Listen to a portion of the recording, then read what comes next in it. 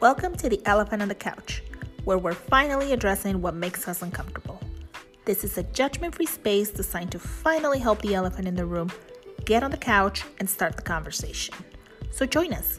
Let's get that elephant on the couch and let's get uncomfortable.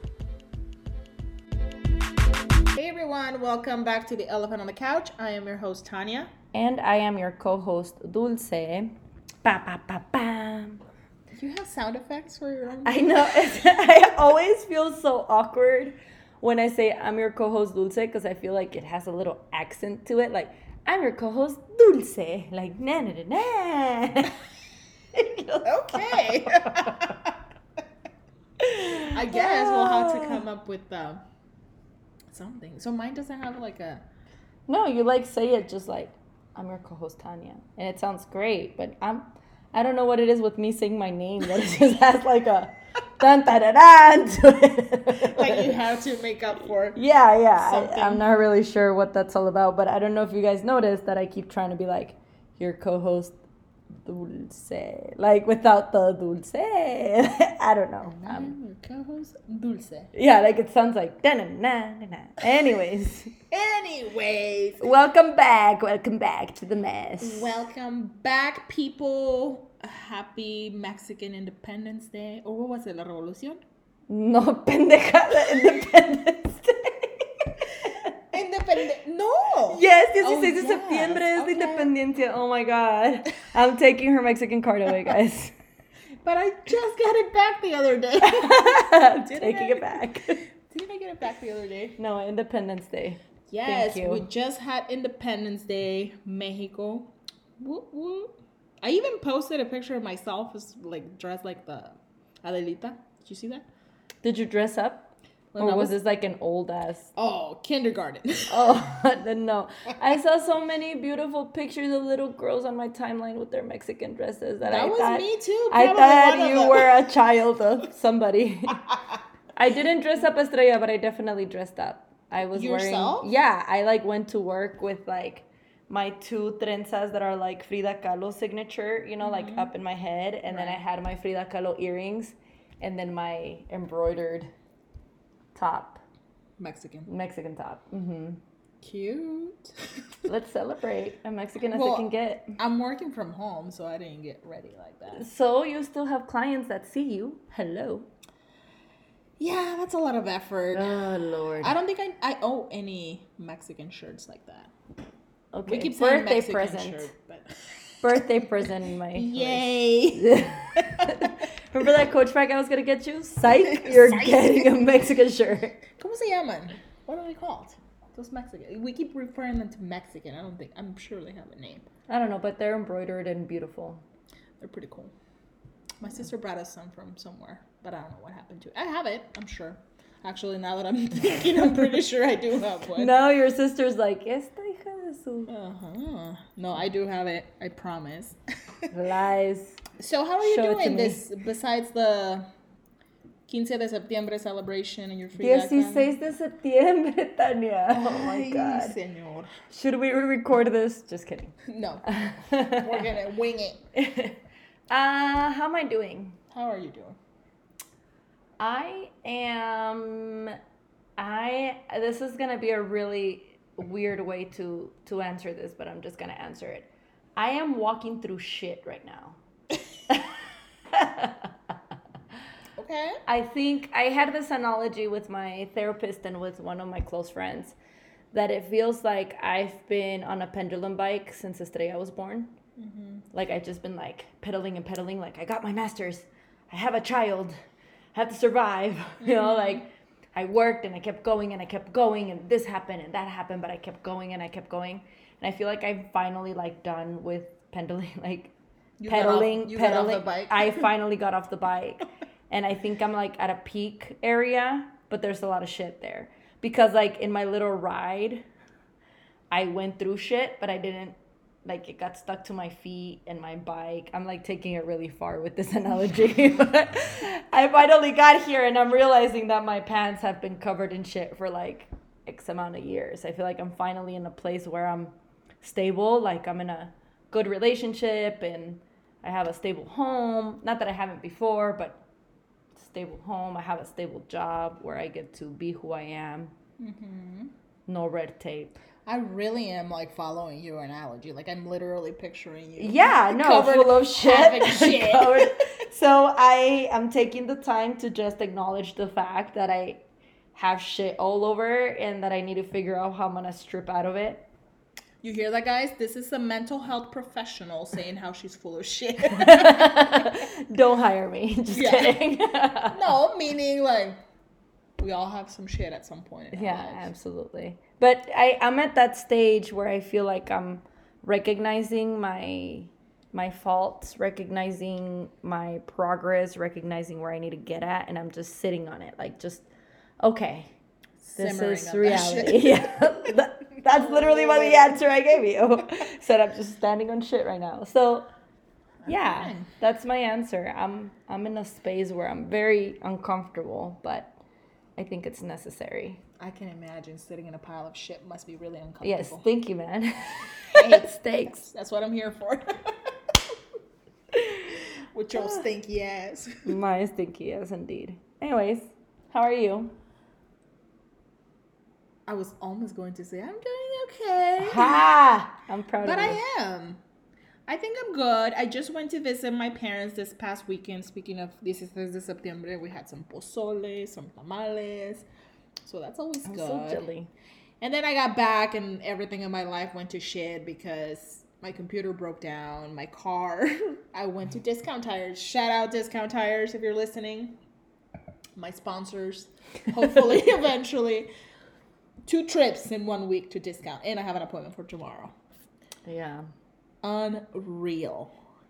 I'm telling you, Tanya, like, you have to get a cleansing. Like, you're attracting this negative shit, man. I'm not saying it's your fault. You're the one with the shit. I'm probably the one that's bringing it into your picture. I don't know at this point, but I don't know, people, but it's a thing. If any of you follow me on social media, like I said last time, you would see me often at Discount Tire. No shame in my game. But hey, if that's the biggest of my problems, you can deal with it.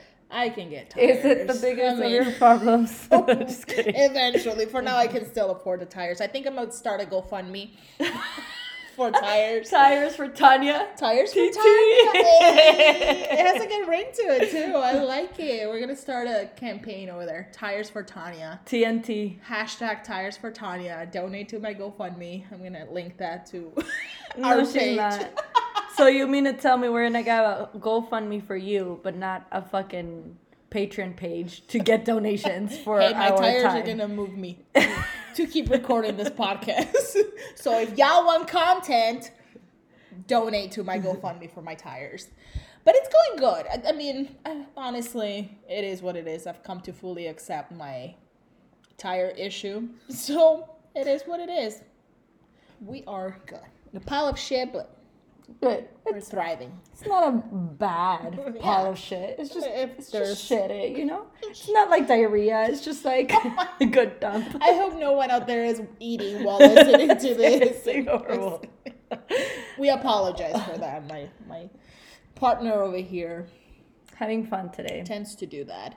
But today we're going to be talking about, which you probably know by the title already, but we're going to be talking more about feelings. Question mark. I think it's a mix of what's the importance of feelings, what is that all about, and then the big T word. Therapy. Oh, I thought she trauma. Was lost. That is a big T. Big T's, little T's. That's definitely that's a trauma term for sure. It's a therapist term. Yeah. The big T's, little T's. Mm-hmm. But no, I was talking about therapy. Tires for Tanya. Talk about teas.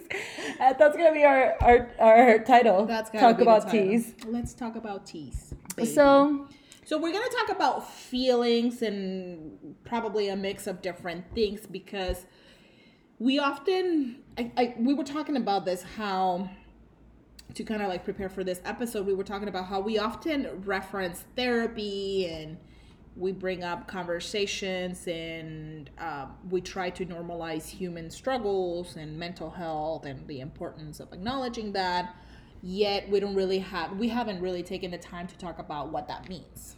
Right. I feel like every time that we do a episode, we talk about like, well, what can you do about it towards the end, or how is it healthy? Or, like when we do toxic topics, we then maybe do an episode of like healthy topics, but then I don't think we're like giving you guys the basis of what's normal, quote unquote, or what's typical. Right. Like it's really easy to judge when something is not, but then what is typical? What is normal? What's okay? What's not okay? Which even using that word normal. I know, I hate that word. I hate to use that word during sessions because it's like, then. Is it normal? Do you think there's such a thing as normal? Great question. I tend to use like air quotes. I do that a lot. I probably do it all the time when I say the word normal to my clients in session. I always like literally you'll see me doing the little air quotes because and I make it a point to tell them like normal, whatever that means, what's normal. Like I bring it right back to like, but hey, who's the normal police over here? Who's enforcing the normal right whatever? Right. So I really, even that word is problematic for me. Not problematic, but it's like, what does that even mean? Yeah. And I think like culture has a lot to do with what's normal, right? Like here in the States, I think normal is functional. Yeah. Like you function, you are happy. I think we talked about that in the dose, like happiness in a box, the happy meal. Like Disneyland, the happy place. Yeah. Like I think culturally here in America, here in the United States, we get a lot of like normal is functional. Normal is like you're able to work and thrive and make money and be successful and be happy. So normal is whatever norms society has put in place. Ooh, that's smart, girl. That's probably what the word means, honestly. It derives from norms, and here we are trying to guess our little bit. Whatever norms society has drilled into your brain as their expectations, that's what normal is. And we said expectations is a no-go. It's another no-go word. So I think let's talk about feelings. Ooh, feelings. Speaking, like feelings to me, when I think of feelings, I always make reference to that movie Inside Out. Right. I love that movie. I think we probably talked about it in another episode. I think we mentioned that already. It's definitely the therapist movie. Like, for sure. I know that a lot of therapists use it very often with the kids. Oh, with kids, I literally use like worksheets that have all the feelings from Inside Out. Like, I think actually this week I was still watching a video like where they show emotions and then I ask them like, which one was that one? Yeah. But because it is a really good movie. So if you haven't out there for whatever reason, you've been living under a rock. You're welcome, Disney. And you haven't sponsoring you. seen Inside Out. It's a really, really good movie to understand feelings, those basic feelings, and their function and how they work and why they happen and all those wonderful things. Yeah, I think there's like a fear around feelings. There's this like perception that if you feel angry or sad, then you're not doing okay. You're like bad. Mm-hmm. You're wrong, or you're less than, or I'm not really sure what the term would be, but there's this conception that like misconception that like this idea or this belief that if you are angry or sad or whatever connotation of negative means, that like you shouldn't feel it. And I've said this before in other episodes, and I'm going to say it again. Like, if you are happy all the time, then we need to have sessions with you because you're probably delirious. That's a red flag. Or, yeah. Like, you should be able to experience anger and sadness and all of these quote-unquote negative feelings, fear, disgust. Like, these are important pieces of a healthy brain. Yeah. Like, I call them...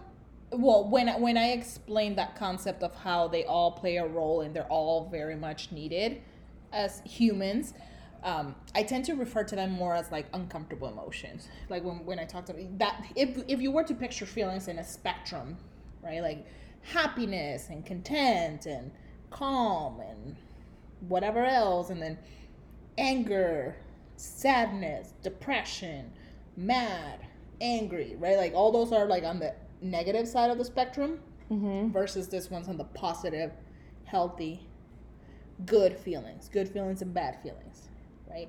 So when I explain it to mostly kids, I tend to use like uncomfortable, because I always explain it like they make you feel like yucky, like you don't want to feel them and it's uncomfortable. So we talk about like when we experience the most more of the uncomfortable emotions, what are we going to do and what can we do and da da da da da. So maybe uncomfortable might be helpful. I like uncomfortable because this is your body telling you something needs to change. Like if you are scared, this is your body telling you your safety is at risk. You need to get the F out, like run for your life or fight, right? If you're angry, this is your body telling you something about your situation right now is pushing you to your limit. I think being angry is a response of people not respecting boundaries or pushing you to do something you don't want. Like you're like, stop it, let me alone. Most of the time, anger is. So I think this is your body reacting to, hey, this is not okay, do something about it. You know, and that's why I want to move the idea that we have that these are bad or negative feelings in air quotes, because these feelings are necessary for you to move to a positive side or for you to problem solve. Like I really like to use this analogy when I talk about safe attachment to my clients and even my coworkers, because we're talking about taking care of kids, right? And a lot of times people are like, the baby keeps crying and I don't know what to do. So I say, okay, so think about your kid learning how to walk. How does the baby tell you that they're afraid of learning how to walk? They cry. That's their way of communicating, right? Like, I'm scared of what we're doing. I think that if I fall, I'm gonna die. Like, that's literally like a baby's thought process, right? And so your safe attachment, your response to it is comfort. It's okay, you're not gonna die. I'm right here, I'm gonna catch you if you fall. And then you like move to the other side of the room and then you just allow them to try it out. And then once they try it out and they succeed, you're like, yay, you did it. That's safe attachment. I don't really know how I'm gonna walk. Like, it doesn't require the caregiver to hold their legs to learn how to walk. It literally requires them to be like, it's gonna be okay, and stand on the other side. That's safe attachment. It's giving you the comfort, the support, the safety for you to feel comfortable in making your own decisions and problem solving that area. But those uncomfortable feelings is what pushes you to reach out and say, hey mama, or hey caregiver, hey adult, I don't know how to do this, help me. Right? I think for me, I dislike conflict like there's no tomorrow because I never learned how to deal with it. But when it comes to work, when it comes to more of the professional setting where I'm not so emotionally attached, conflict is an opportunity for a beautiful system to come out of this. Growth. Something amazing is going to come out of this conflict. So when you start shifting the way you look at feelings, you start realizing that they're very important, every single one of them. Yeah, you see the value in them, definitely. I think, like you were saying, that survival brain. Anger plays a role. Sadness. I keep thinking of sadness after the movie. Like, I see her little blue self, and she's so cute. But all of those feelings are communicating something. That's like your feedback that something, like you were saying, in the environment needs to like be adjusted, or within yourself or whatever. It's your brain doing its job to keep you alive, right? That unsafe feeling of like, oh, I'm scared. That's your brain doing the job. There is this alarm in our brain that tells us like, danger, you got to do something. If that's broken and you don't realize, you're going to end up in a situation where you can get hurt, right? Like you're going to put yourself at risk because you don't feel that, or you've learned to suppress that feeling or to ignore it or whatever. But anger, fear, it's communicating, hey, you better do something. Right. I love what you're saying because it reminds me of the perfect kid. Right? Like, you have the perfect kid, the kid that has straight A's, doesn't talk back, they look down on the floor, they like are quiet, they don't verbalize anything, and you're like, there's nothing wrong with my kid is perfect. Right? Well, it turns out this kid has a lot of uncomfortable feelings, but the kid realized that by expressing their uncomfortable feeling, they would get a consequence or something bad would happen. Or there's like this fear, right? That if they verbalize whatever it is they're feeling, or if they express their emotion at any point, it's going to turn into something bad. They just shut down and they suppress everything, and then they turn into this perfect kid. Mm-hmm. And so you hear a lot of times, even in my work, I hear people say, well, if they behave well and they do well, then they don't need my help or my support or anything. That's a good kid. Yeah. When in reality, just because someone is behaving okay or doing okay doesn't necessarily mean that they are processing emotion adequately. As a matter of fact, it might mean the entire opposite. Like they're just internalizing everything, and it's just a freaking time bomb that's waiting to explode. Mm-hmm. Yeah. To me, like that example that you're using, like of a teen, especially if it's a teenager, because at that time their brain is very black and white, and it's a lot of conflict, and it's a lot of fight, push of that power figure, whatever they see as the power and authority figure. If they're not fighting you, something is wrong at that age, right? Mm-hmm. Like it's completely normal. That's why most of us probably experience, to an extent, of course, some mother or father figure and teen conflict. If you're a teenager, you're going to get on your parents' nerves. And yeah, like this is when you start creating independence. Right. So you're supposed to start questioning everything your parents are doing. If you have like meat eaters in the house, you're gonna see, this is the time frame where you're probably gonna see a lot of teenagers talking about being vegan and the power of vegetables and arguing with every family member about how they're wrong, right? Like I think I used to work at Applebee's for the longest time, and they had a sign that said, go ahead, teenager, move out of the house and do everything now that you know everything. Because teenagers really do think they know more than the adult. Right. That's typical. That's a typical brain behavior. That conflict is supposed to happen. They're navigating how to set boundaries with other people in the outside world. How to communicate. Yeah. And if they don't ever get into any sort of conflict or argument, they're never going to learn how to do it effectively and in a healthy, helpful manner. Or set boundaries. Yeah. Boundaries are so important. Yes, they are, ma'am. Same for like a baby. When you were talking about attachment, I read this book on trauma and it explains literally that concept, how a baby that's neglected, and that, again, there is a cultural piece to it, especially in the Mexican culture of the whole like, oh, don't pick up the baby, se van a hacer braceros, or they're going to get used to being held all the time and they're going to cry. But that's the baby communicating, hey, something's wrong. Either like I'm hungry, my diaper is full of shit, like Dulce's. I don't have diapers, thanks. Or I'm hungry, or my tummy hurts, whatever, right? But the baby is telling us something, and as the caregiver doesn't attend to their need, they really quickly learn like, all right, well, what's the point? This is just going to hurt my little lungs and nothing happens, and I'm just going to shut up. And then parents are like, he's such a good baby, he never cries. Well, no shit. He never attended to his or her needs. Yeah. And now they have, even at that very young age, they've learned to adapt of like, I'm not going to just sit here and cry and get tired. What's the point? Nobody's ever going to come to my attention.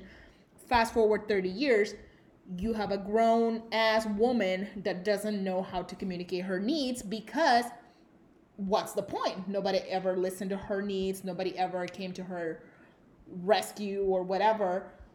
So that's what we have. We have grown big babies that don't know how to communicate their needs because they never learned that safe attachment. I think as much as we talk about like the safe attachment and things, like there's like this perceived fear of trauma. So, oh my God, triggers. Oh no, let's not trigger Nancy. Like, oh, trauma. Oh my God, you're traumatized. Pobrecito. I think it's very important for us to know that just because you've experienced trauma doesn't necessarily mean you need therapy.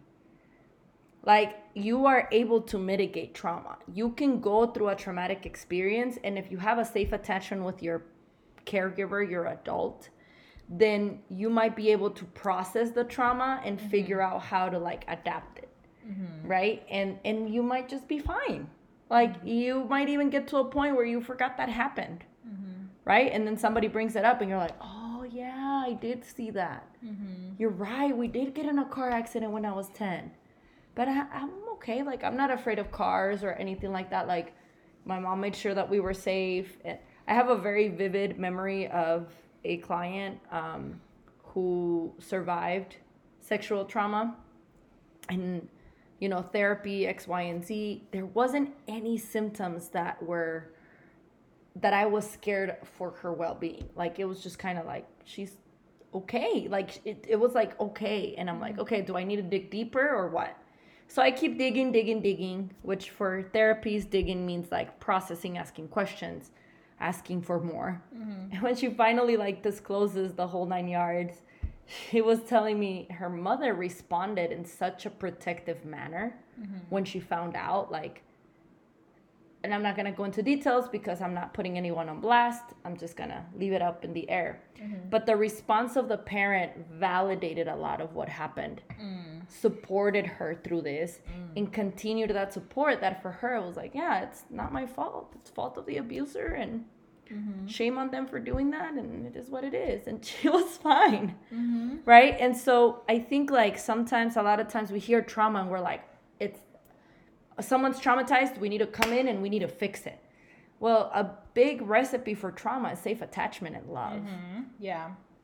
If you're able to process all your crap with a loved one, if you're able to have that support system, then your brain starts learning, oh, it's okay to feel vulnerable. This person's gonna love me regardless. Yeah. Oh, it's okay to feel what I'm feeling.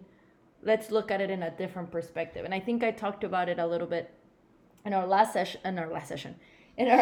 episode about like creating new neural pathways when you're in therapy because you reframe things, right? Right. But the neural pathways don't get like actually built and amazingly like connected until you actually experience it. And so like when you go through some tough shit and then here I am as your friend and I support you through it, your brain says, oh, I am loved. I am worthy to feel how I'm feeling. I am worthy for a second chance, because I was physically there supporting you through that. Right. Yeah. No, I love that. And I always try to explain that to people too, like not only my clients in their individual sessions, but to their support system, because it's exactly what you're explaining, how a lot of the healing and the recovery and the actual outside of session work happens in the context of their environment and their support system, right? So most of the time, I mean, really, if not 100% of the time, probably 99.9% of the time, trauma happens in the context of a relationship. Whether it's something happened to me and then I come and disclose it and then the reaction is horrible and very unhelpful and I shut down, I'm like, uh-oh. So then that must have been, there's something wrong with me, right? Or the abuse happens from someone that I really trusted and knew. So because the trauma is happening in the context of a relationship, the healing is also going to happen in the context of a relationship. Even if it's having that safe, supportive environment and space to heal during a session, it's the outside of session support system and environment that is going to reinforce those neural pathways again in the brain and reinforce that it is okay to trust again. If I have a pretty crappy relationship where I get cheated on and I treat it poorly, my brain learns that I don't get to trust men ever again. So again, or that you're not worthy of good love or respect or whatever. Yeah. So it's in the context of a healthy relationship that I'm going to heal.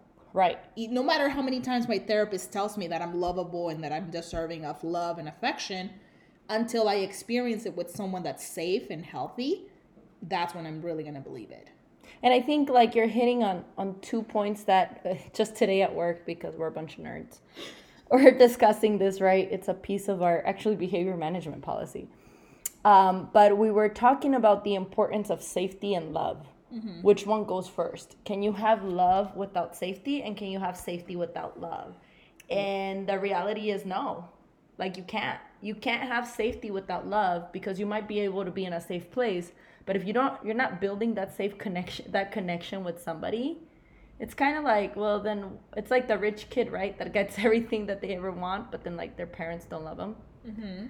That doesn't really create even safe attachment. It's just a safe environment. Okay.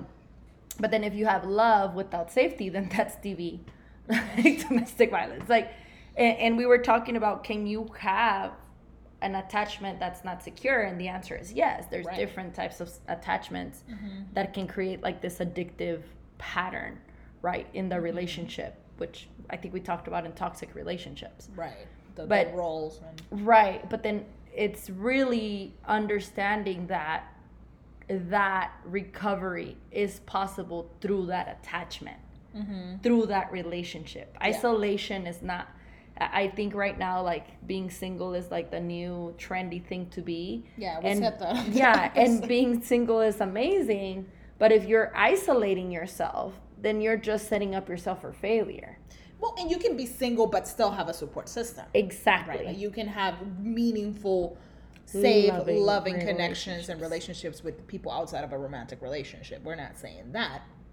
But having that, and I think you even alluded to that on our last episode, which about suicide. I think at one point you literally say, I survived not because I'm brave and I'm strong, but because I had people there that cared enough for me to either call 911 or spend a day with me or check on me or whatever, right? Again, that support system, it's huge. And we understand, and we've seen it as therapists and mental health professionals, that not a lot of people have that basic need. I was going to say luxury, but I caught myself. Yes, good job. I'm proud of you. It's a very basic human need, connection, the need for connection. We are social beings. So we understand that listening to this, maybe somebody says like, well, shit, I really have nobody that I can trust. That's the reality, that there's people out there that really genuinely in their core believe, and probably might be a reality for some of them, that really truly they have no one to trust and that they feel safe with. And if that's how you're feeling, it's time to reach out. Yeah. It's time to reach out. And I am encouraging that, because maybe in your job there's probably not someone that you feel like you can trust, or maybe in your personal life, you know, maybe your family has screwed you over. But being open to a relationship, and I'm not talking about a romantic relationship, I'm talking just relationships in general, like being open to having a friendship is gonna really open up the ability for you to maybe trust, maybe open up, but at least knowing that somebody like cares for you for the sake of caring, period. You know, it doesn't necessarily mean you need to tell them all the dirtiest little secrets that you've ever had or whatever. Trust might just mean like, hey, can I come to you when I feel like shit? Yeah. Or can I get distracted and go out with you without having to talk to you about anything that's going on? Like, I have friends that are just that. Like, we just hang out, talk, hey, dude, how you been? I've been great. Okay, great. Let's go have fun. And we have fun, and that's it. Like, you know, and then I have my critical thinkers. You're one of those, where I can sit here and have theoretical talks about trauma and connection for hours on end. You know, we're super boring, guys. Like, have you read this book? Yes, bitch. But being able to have the different types of friends is important. Right. 100%. Yeah, because you are going to have... So if you do find yourself listening to this and trying to figure out who is my one person that is my go-to, like my goat, for me to open up and be there, like in an emotional level... If you're having a hard time doing that, that's where it takes that intentional individual effort to put yourself out there and be vulnerable and be willing to get Bumble has friends, dude. I'm just saying. You can find friends on Bumble? Yeah. I didn't know that. Yeah. Is it really? Yeah, I'm so serious. There's like a side to Bumble that's for friends. Legit. But yeah, you can. And there's, I think we said it in some episode sometime about Facebook groups. You can find a group about anything. Oh, yes. If you are into succulents, you will find a group on Facebook, for sure. So let's move on with therapy. Why? Therapy. Because we were talking about like connections and things that happen outside of therapy, like what to expect when you're expecting therapy. What to expect when you're expecting. So I mean, but I think it's a good point that you're making. If you really are struggling to find that someone in the natural, organic environment of your everyday life, maybe you can start figuring out what's the barrier for those connections through a therapeutic relationship, which is not a replacement for a natural environment, right? Relationship at all. Right. It's a therapeutic relationship. It's different. But therapists are temporary. They're not your friends. Or your cousins or your lovers. That's unethical. Super. All of the above are unethical. But I think it's important because it might be the space or what you need to figure out. Why can't I find people to connect? Why do I keep attracting this like horrible ass man? Like what is it about myself that keeps attracting these broken people? Or why can I not be in a healthy friendship? Why do people keep taking advantage of me? Mm-hmm. None of these apply to me at all. Yeah, sarcasm. They don't sound like bullet points that you bring into your sessions at all. But what can you expect, I guess? Like, let's say, you know what, I'm listening to these crazy women and I am realizing that I have barriers in trusting, and there's things that I don't feel comfortable feeling sad because blah, blah, blah, blah, or my anger is so out of line, I don't know what to do. How can I ask for help? Where do I go? Well, to find your therapist, I think we, again, often make reference to that, but it's pretty easy to find a therapist, to find a therapist, period. I'm not saying a good match and it's someone that's going to work out for you, but to literally find a therapist, you can find one pretty easily nowadays. Psychology Today is a good one. Psychology Today has a whole directory where you can put it from your location. It can narrow it down to whatever, if you're looking for a specific modality or specific something, like if you want a marriage and family therapist, you want a social worker, you want a psychologist. Social workers. Yes. You can call your insurance and they can, if you have behavioral health coverage, they can point you in the right direction. You can request it with your primary care doctor, say like, hey, I want to see a therapist. They can do a referral. If you're in school or if your kids are in school, you can ask for resources there. Like we said before, we do have a resource highlight on Instagram where you can go there and there's numbers and websites that you can do a little more research. There's like online therapy too. There's like BetterHelp, I think the company's called, or something like that. So you can literally Google like online therapy and you can find an online therapist. I think it's really important. Therapy is expensive. Let's be real about it. Like, it is. Therapy right now, I got like the not so expensive one and it's still like a hole in my pocket. Yeah. Like, and the only reason why I say that is because you could get a therapist that is not as like an entry-level therapist. Thank you.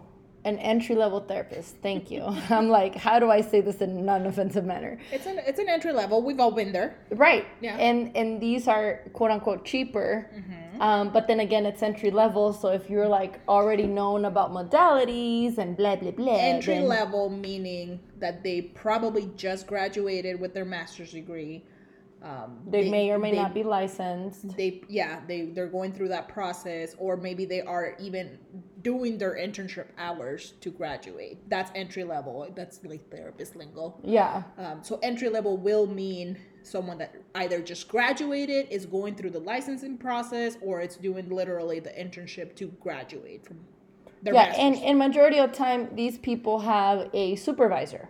Like, you're not just going to be thrown to the wolves with somebody who doesn't know anything. Right. We all are expected to have a licensed supervisor that has the 1,000 hours under their belt. Yeah, under. Thank you. I mean, they might have it behind, but hey.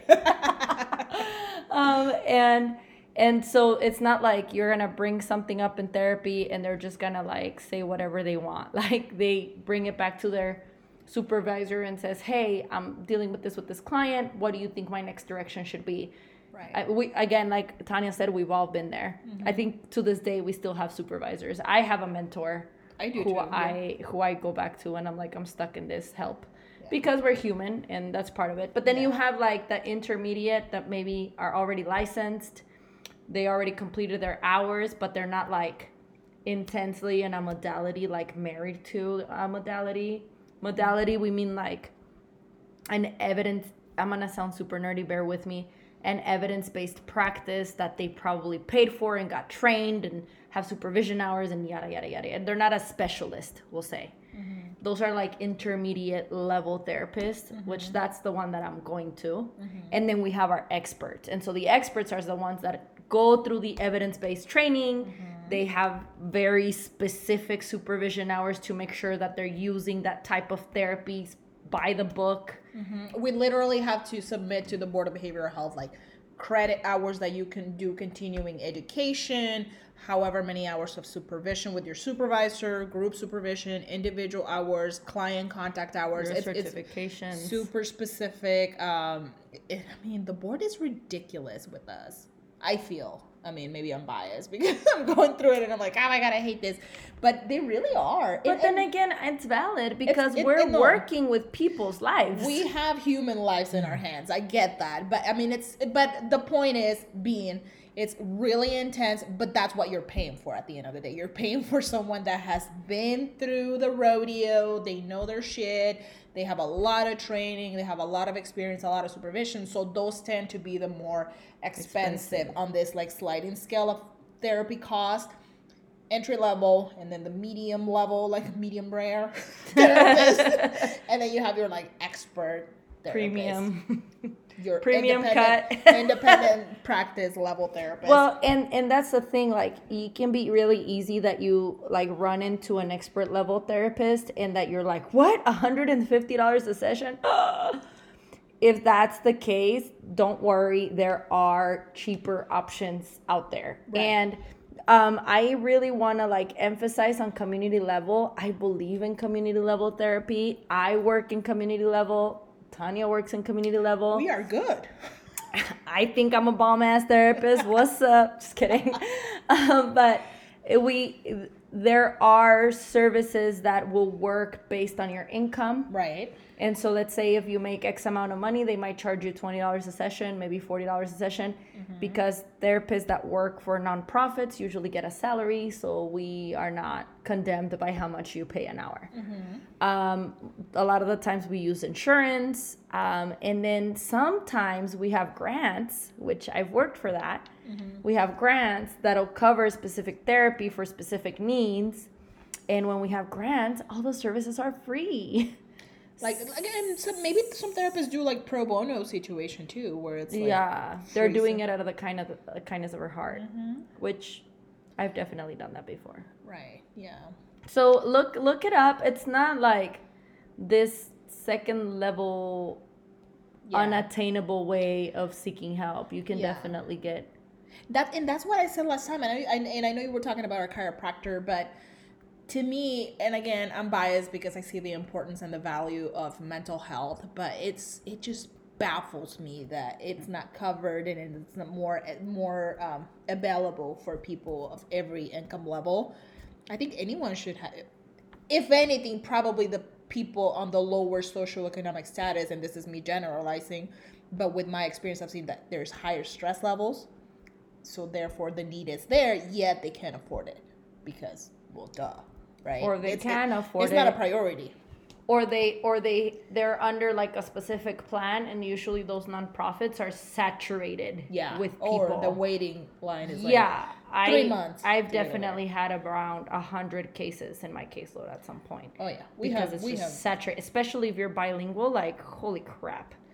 There is a need out there. If anybody out there is listening to this and you're considering going back to school, become a therapist. Let's go. We need you. It's like nurses, right? Like you're always gonna have work. Yeah. So what? Okay. So I heard Tanya and Dulce's craziness about therapy. I'm ready to take the step. I called a local clinic.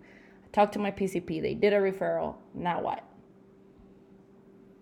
Now you come into my office.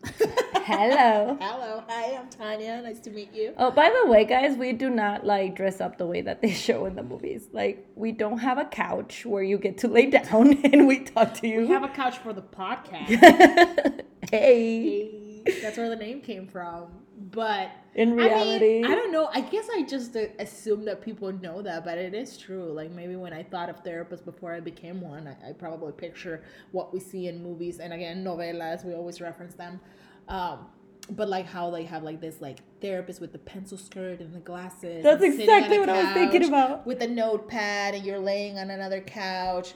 It ain't like that. I've done sessions at McDonald's, at Starbucks, Oh, for at sure. a park, walking around. Dude, car sessions are the best. That sounds like sex, but that's not what I I said haven't to. done car sessions. I love car sessions because then I'm not seeing the client. We're just driving yeah. from point O to point B, and we're just talking. And they open up a lot because we're playing like rap music in the background. Yeah. And I literally tell parents that, like, hey, like, if for like foundation of relationship building and trust building with your kids, take them on a drive, because it's not, the eye contact is not there, so it takes away that pressure and they can open up to you and talk. I just haven't done it myself because I don't for sure. move clients in my car. I used to a long time ago. But Yeah, I try not to because it scares me.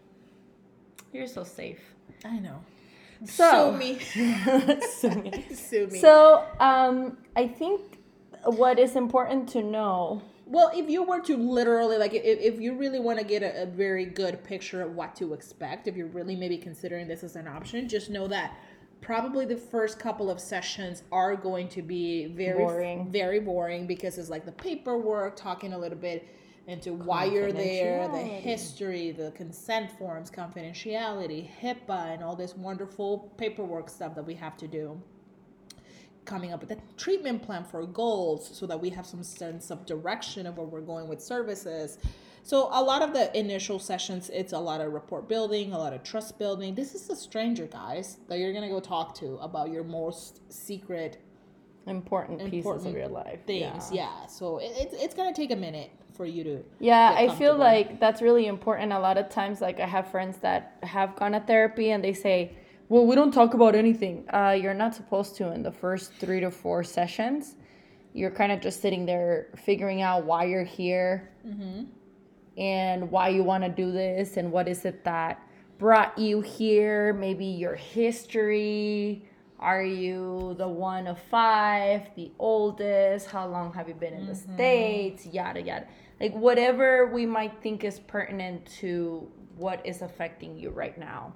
Right. So they might be asking about your mom and your dad and your siblings, and they also tend to, well, I do, and I think most of them do, but we tend to also talk a lot about your own strengths, like especially if you use a very strength-based approach to therapy, because we want to get to know how you've gotten through life so far. If you indeed are struggling with being human, what other things do you have in there under your belt already that we can pull from, right? Like, how can we incorporate those strengths and qualities and great things about you into whatever we're going to work on? So there is definitely going to be some talking about that. I think our number one focus is safety. Yeah. So we constantly go back to, who can you call?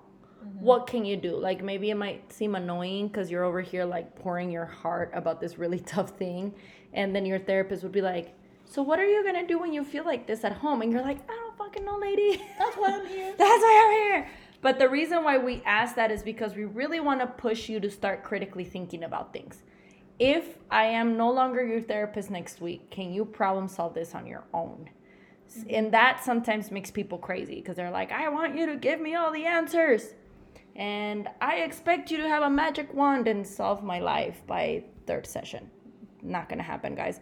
A lot of therapy is having you come up with those answers yourself. So we ask annoying questions like, so how does that make you feel? Ugh, the dreaded therapy session question, right? Yeah. Or how do you think you can problem solve that differently next time? Why do you think that is? Right? That question in itself can be pretty triggering for people. But I mean, I think and again, that is the problem. We started this episode talking about how, like, society rushes us through our emotions and get over it, or you have to get better, you have to be strong, function. We expect that. We go to a therapy session and we're expecting to be told what to feel and what to do and how to fix the problem, right? So, guys, it's not going to be like that. It's a process, and it is a lot of us just guiding you through your own inner strengths and coming up with those answers on your own. Because we know you have it. It's in there. We all have our own answers. We are the experts at our life. When you come to see me as your therapist, I don't know crap about you. You're the expert. You're going to drive this bus, and you're going to tell us where to go. I'm going to kind of like be guiding you there and kind of like pulling that stop sign as needed and sitting there and talking about things and whatnot. But you're the expert. You know more about your life and about where you're heading in this journey of life than I do. So be patient in that process. Yeah, I think this is the one space where you get to, I say this to every single one of my clients, like here you can curse all you want. You can tell me I'm ineffective. You can tell me I'm like the worst person in the world ever. You can pretty much do whatever you want in this space because this is your space. And nothing that you tell me, number one, is going to affect me. And number two, I'm going to go and tell anybody else. Right. I think like the really wonderful thing about therapy is like you can really, really give your dirty little secrets to everybody in that room. Dirty little secret. That song is... I see that.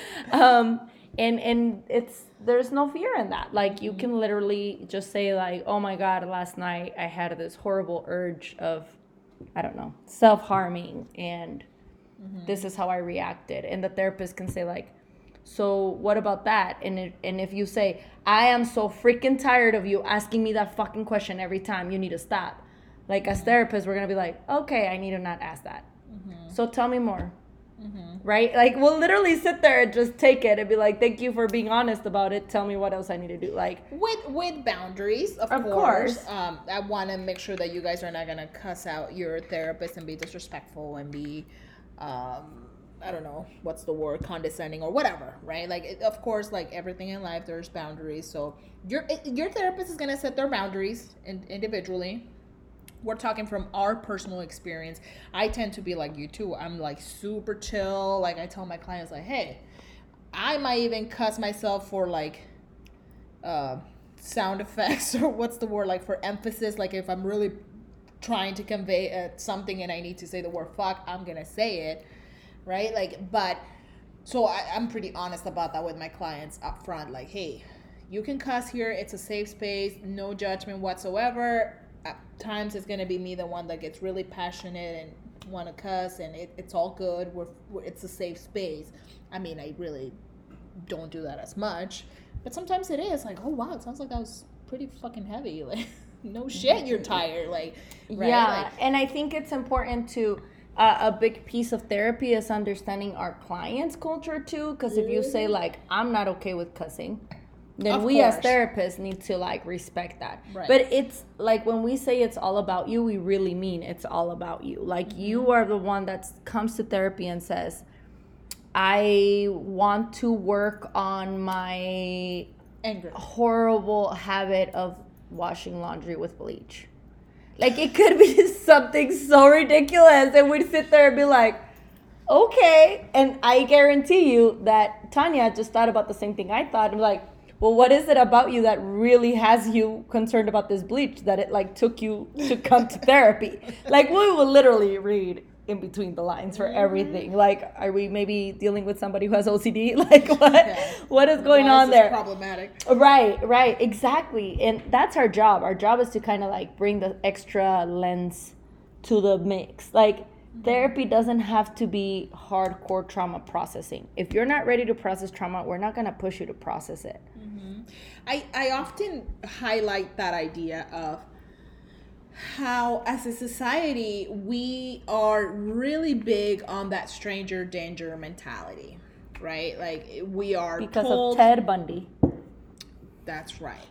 But we are told from day one as kids, and even growing up, and I'm in middle school and I'm walking to school, my parents are going to say like, oh, be careful. So this idea of like strangers are dangerous, don't trust them, and be safe and be like, put your guard up. Yet we are expecting you to come to a stranger's office or allow a stranger to come into your home and just be completely chill and comfortable. That doesn't make sense. Right? So I like to say that to my clients so that it normalizes that idea that it's going to take a while for you to feel comfortable and to truly be willing and able to open up about the more deeper stuff, because it is a human reaction. How human of you that you don't trust me. Like, that's totally cool. I would be really worried if you just open up to me and be like, let me tell you about my abuse when I was 3 years old. Like, whoa, what? Like, you don't have any boundaries? Like, that's concerning. Right. So, but again, it's a judgment-free zone. Yeah. So if you do that, we will probably sit there and be like, wow, you have a lot to say. Mm-hmm. Let me figure out how I'm going to guide this person to realize that that's not appropriate with strangers. Right. That you don't get on the bus or to your Uber and then just tell them your life story. Right. Like and we'll get there when we get there. Like when you say something, we really like are taking notes of what you're saying, because we're like, oh, maybe they're thinking this, but they're not able to see that there's this curve over here, right? Like you're driving your bus, like the analogy you used, and we like put little stop signs. We're also your rear view mirrors.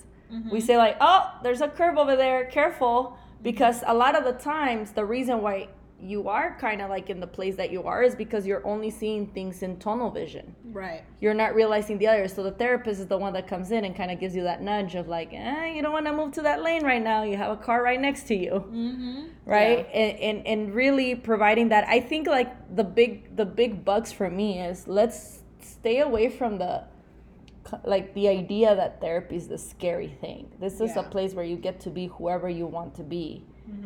It's an uncomfortable space.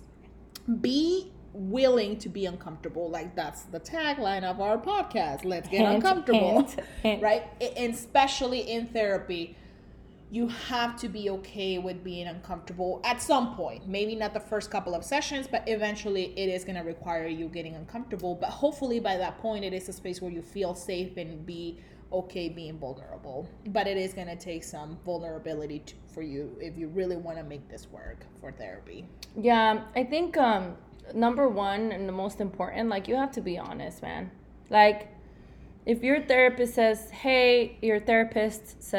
hey, I really want to revisit some of your childhood trauma, and your brain's like, fuck no, please say that. Or you're still very much in that mentality that you don't want to put your business out there because what happens at home stays at home, and you come from a culture that you don't want to put maybe part of you feels like that's my mom's business and I don't want to bring it up and I don't want to paint my mom to be this horrible person. Say it. You're not being honest. Yeah. Like you can 100% tell your therapist, I don't feel comfortable with that. And we're probably going to say, please why? Do. Yeah.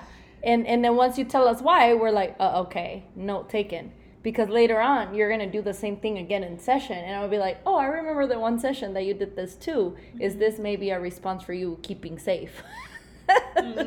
Right? So I think that's the reality of therapy. Like you will get pushed to kind of look at things in a different manner, but we're never doing it without considering safety first. Right.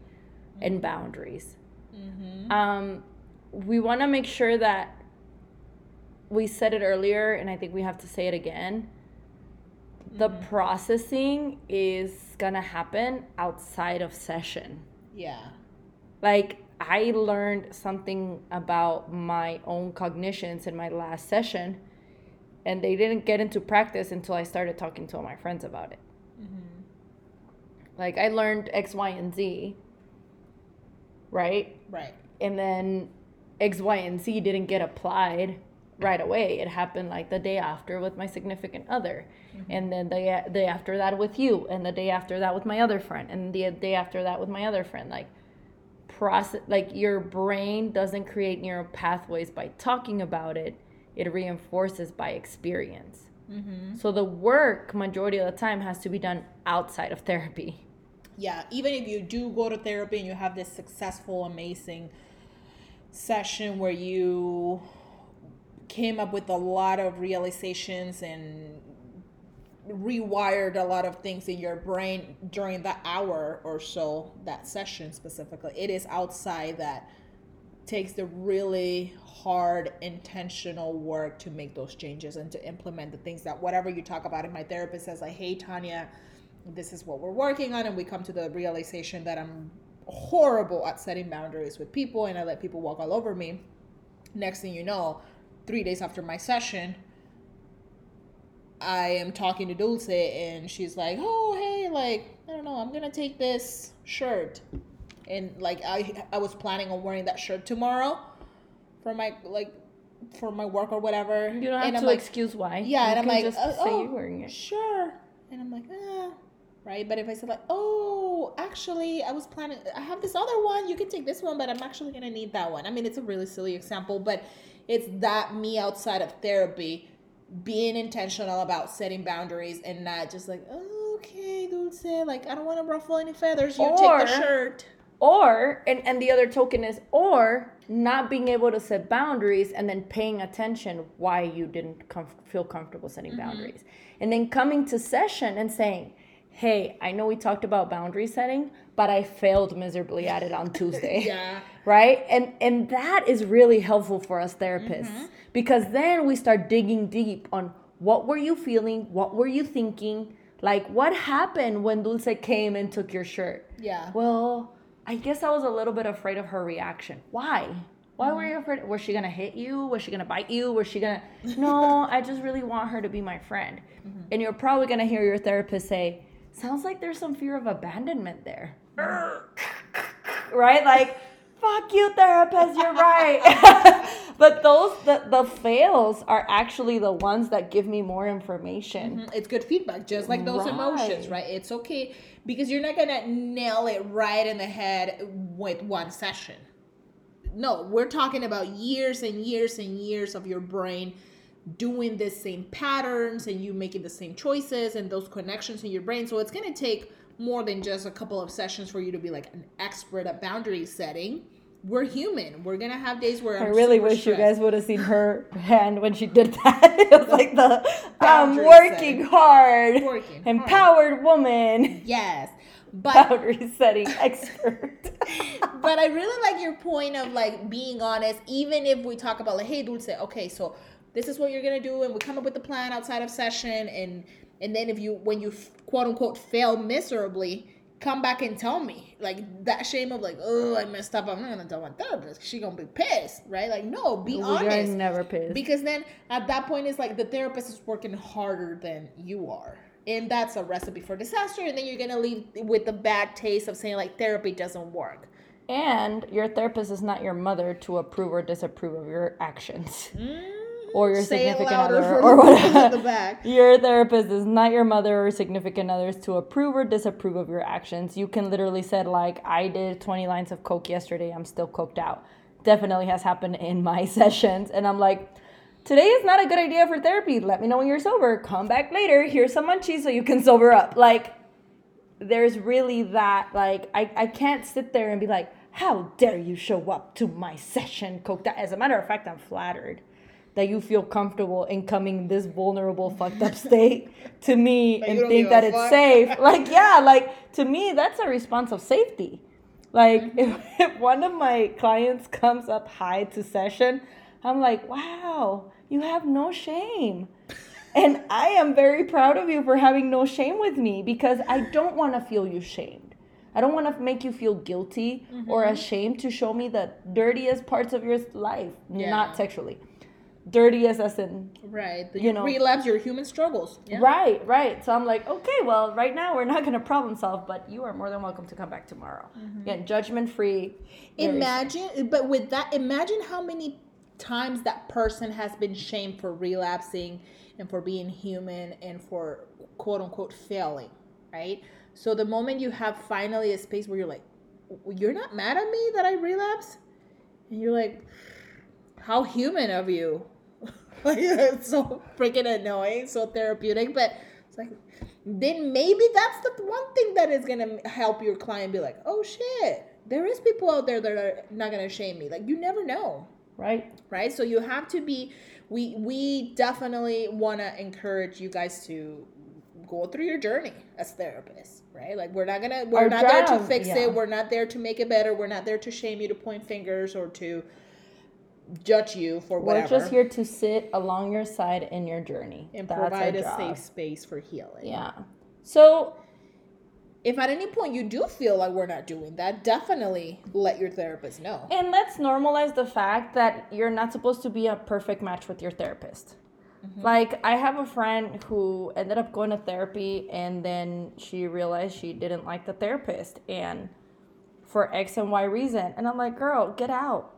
Like, this is going to create more trauma than fixing the issue. So If you and your therapist are just not connecting because we are human, we're not machines, you can change it. You can say, look, honey, I appreciate you, but you're just not the one for me. Like, I could not be with a therapist that's passive. I'm going to walk all over her. Mm-hmm. My therapist needs to call me out of my shit. Mm-hmm. Yeah. And so I can't be with someone that's like, oh, that sounds hard. Bitch, I know it sounds hard. What you think I'm telling you for? Like, what you think I'm here for? Like, I know it's hard. I'm the one living it, asshole. Like, but if I say something really tough and they're like, thank you so much for having that trust, I'm like, all right, you're welcome. I do what I can for the community. Like, but I really do need a therapist that's able to see me eye to eye on these things and that's able to push me. Mm-hmm. If I get a therapist that's just here to check the boxes because that's what it is, like. Yeah. And that's fair. And that process might take a little bit of time for you to realize, like, yeah, I keep trying and it really, I don't feel like it's going anywhere. I feel like I am whatever. It's not a good match. It's okay. We're not always going to be a good match for everybody. I mean, we're only human. And again, we personality-wise are temporary. Yeah. You're not supposed to have a therapist forever. You're supposed to be able to problem solve on your own. You're not supposed to depend on a person to tell you what to do when you're in a fucked up situation. Yeah. Our goal, as much as we always say that we love the idea of having ongoing mental health and support and being able to go back to your therapist the moment you need them, realistically speaking, we do want you to fire us, to say like, hey, I'm good. Like, I think I got it. Let me try it. And of course, we want to make sure that we have a healthy relationship. So when shit hits the fan again, you feel safe that you can fall right back on that safety net and go back to like, whoa, things just got out of control. Let's figure it out again. And then we put back the training wheels, we figure it out, and then we send you out on your own. But yeah, the goal is to always not need a therapist for the rest of your life. I think realistically speaking, about a year and a half therapy is like... I really hate timelines for therapy. I do too. But I want to normalize for the people that are not used to therapy. Like, if you've been going to a therapist for 3 months and it doesn't feel like it's working out, but you see that you're starting to make some connections, you're probably on the right path. Like, let's normalize, like, you're not, I think an unrealistic expectation is for you to come to therapy for 1 month and expect for it to just work. Oh, no. Because that's like 4 sessions. And like, not even. The first couple are going to be like nonsense. Yeah, I think like maybe 6 months, a year, 2 years. Some people can be in therapy for 3 years, depending on how intense the trauma is. That's why I said, like, it's a very individual. That's why I don't like timelines, because it's a very individual thing. And again, we are working with the whole stranger danger thing. So even the whole process of you trusting me might take months, depending on how much shit you've been through as far as like people betraying your trust. It's going to take a minute for you to finally trust me. And then it's going to take another minute to help with that self-regulation and stability piece. And then the trauma processing. Well, and then like when you're doing processing trauma or when you're processing anything, there's times that you just don't want to see your therapist. So we might see you MIA for a couple months and then you come back. Yeah. Like that's okay. We are expecting that. Like if we have a client that's like to the T for an entire year, we're like, all right, we're decreasing your sessions. This is a lot. Because we're expecting you to cancel every so often, to not talk to me when you're angry because I pushed you a little bit too much on the last session. And there is, I mean, not to get into a lot of detail, but the stages of change, they fluctuate too. It's not like I'm in that denial piece and then I'm the ready and then I'm the commitment, but then from commitment, I go right back to denial. And it's like this wonderful dance that we go through as humans. So it's okay. Maybe as a client, you're going to come in, all right, I'm ready to do it. And then as shit hits the fan and we're really digging deep, you're like, never mind. And the wall goes right up. And yeah, it's okay. Because there's been this connotation that sadness and anger and any kind of feelings are negative, so I'm not going to feel them. Let me shut down and let me relapse back to whatever it is that I was facing when I initially came to therapy. Or you get frustrated because we're not telling you what to feel and what not to feel or what to do. Right. You're like, oh, like this, it sucks. Therapy doesn't work for me because they're not telling me what to feel. Well, we're never going to tell you what to feel. As a matter of fact, we're going to normalize all your feelings and You're probably validate gonna hate me. You might not hate me, but hey, what we're trying to say, I guess, is when it comes to therapy, for it to be successful, you have to own the process. You have to really take that wheel on that bus. I was gonna sing the song. And take it, yeah, take it where you want to go. If you don't like something, speak up. Hopefully, you have a therapist that is going to be really flexible and understand that concept that this isn't about them and they're not going to take it personal. But you got to speak up. You got to be assertive. You got to say what you need. If it's not a good match, it's okay. Give it another shot with someone else. Know kind of where you're heading, what you would like to accomplish. There's tons of different modalities out there for therapy. What? Even if you don't know what you want to accomplish, but you know that something's wrong. Right, like some sense of direction. Maybe you don't know specifically what the issue is, like to put your finger on one specific problem, but I think that it's helpful in that healing process to kind of be like, hey, I'm here because I don't know what the fuck's going on in my life. Yeah, I've been attracting crappy guys for the last 2 years. What's wrong with me? What's wrong with my vagina and what it's attracting? Just kidding. But really, like, sometimes you don't have the answers, but just having the question. Yeah. Like, I've been sad for the last 3 weeks and I don't know why. Mm-hmm. Yeah. And everything in my life is perfect. Help. Is it though? I know, right? So, I don't know. Let's really focus on having you guys reach out. I think that's the big purpose of this episode. Normalize your emotions, normalize all the feelings that you have going on. Part of having feelings is being human. Let's celebrate the fact that you have sadness and anger and disgust and fear, because those feelings are what are keeping you safe and they're what's making you human. If you didn't have them, you're probably a psychopath. So, guilt, shame, anger, depression, like all of these things are things that are reminding you that you're human, and humans are amazing. And it's feedback at the end of the day. For me, I think it is feedback. If you find yourself very irritable and angry and on edge for the past 2 weeks, that's your body, your mind, your heart, your soul giving you feedback of, hey, something in your life is not okay. And it's okay to simmer in that yuckiness and try and figure it out. But if we're so like quick to solve it and fix it and quote unquote get over it or get better or be strong or whatever society tells us to do, or culture, and move go on. go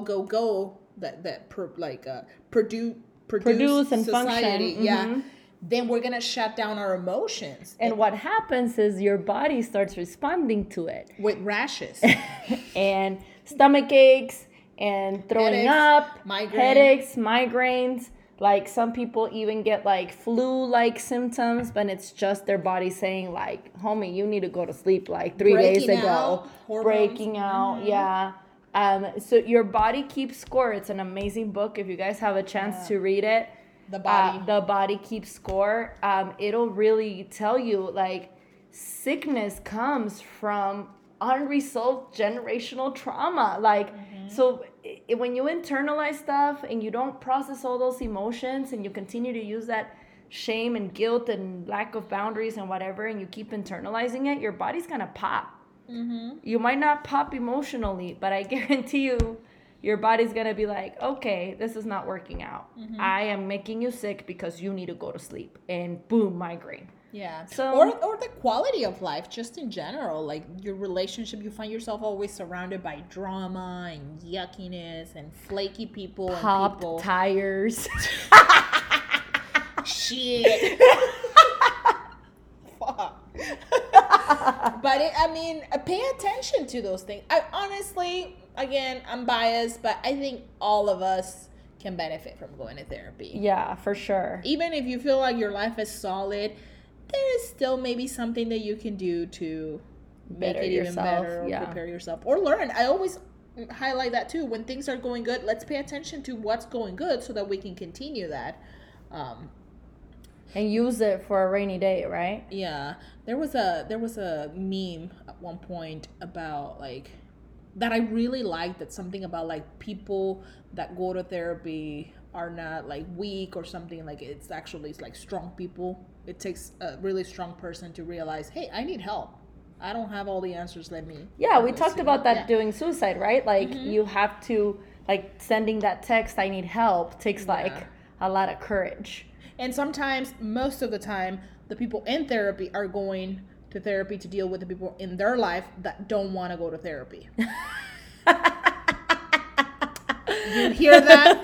If you find yourself needing to go to therapy to deal with the shit from the people around you that don't want to go to therapy, No shade. No shade. 100% I'm gonna shade. drop the mic on that one. I think we reached our point now. I am stopping you right there. Just kidding. Wow, this is the first time I stop you with your talk. know. I'm kind of proud. We switched roles for a little bit. It could be the wine, honestly. It could be the wine. Keeping It could it be 100%. the pop tires in the last week. I don't know. Frustration. I'm on edge. The people. shit you're shitting. You're sitting on. I mean, my shit. What is it? Your pile of Somebody's shit. But yeah, like please. Yeah, but hopefully, Reach out. Yeah, hopefully through this conversation, you guys really embrace that whole mentality of be human, feel your emotions, all of them in the spectrum, no shame in any of them. They also serve a purpose. They are all communicating something to you, whether it's positive or negative or helpful or unhelpful. Listen to that, pay attention, go to therapy. Go outdoors. Yeah. The brain regulates with the outdoor. There's like a actual connection. Go outside. For sure. Get some trees in your life. The weather is getting Hug better. a tree.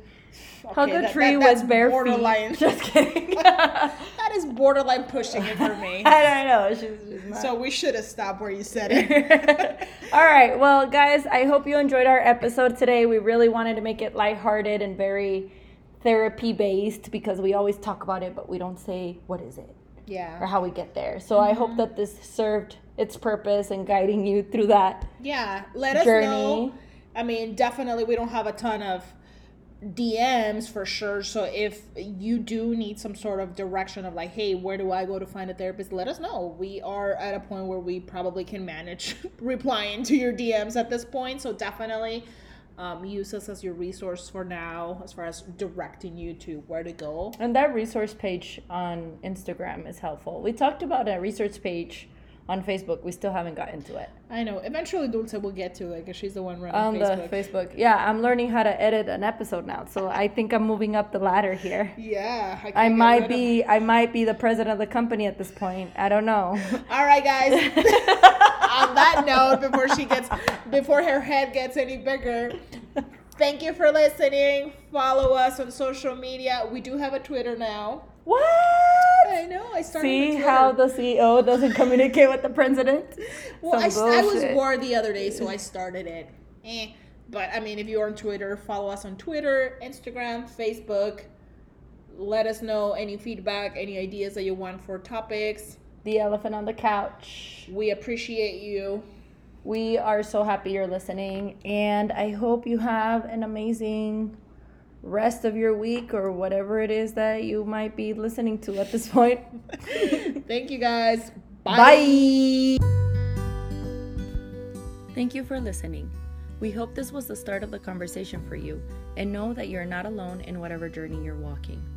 We know these discussions might bring up some challenging emotions or thoughts, so please remember that although this is a safe space to start your healing process, it is not meant as a replacement for therapy. So please reach out and seek professional help. You're not alone. Don't be scared to sit with your elephant on the couch. Until next time.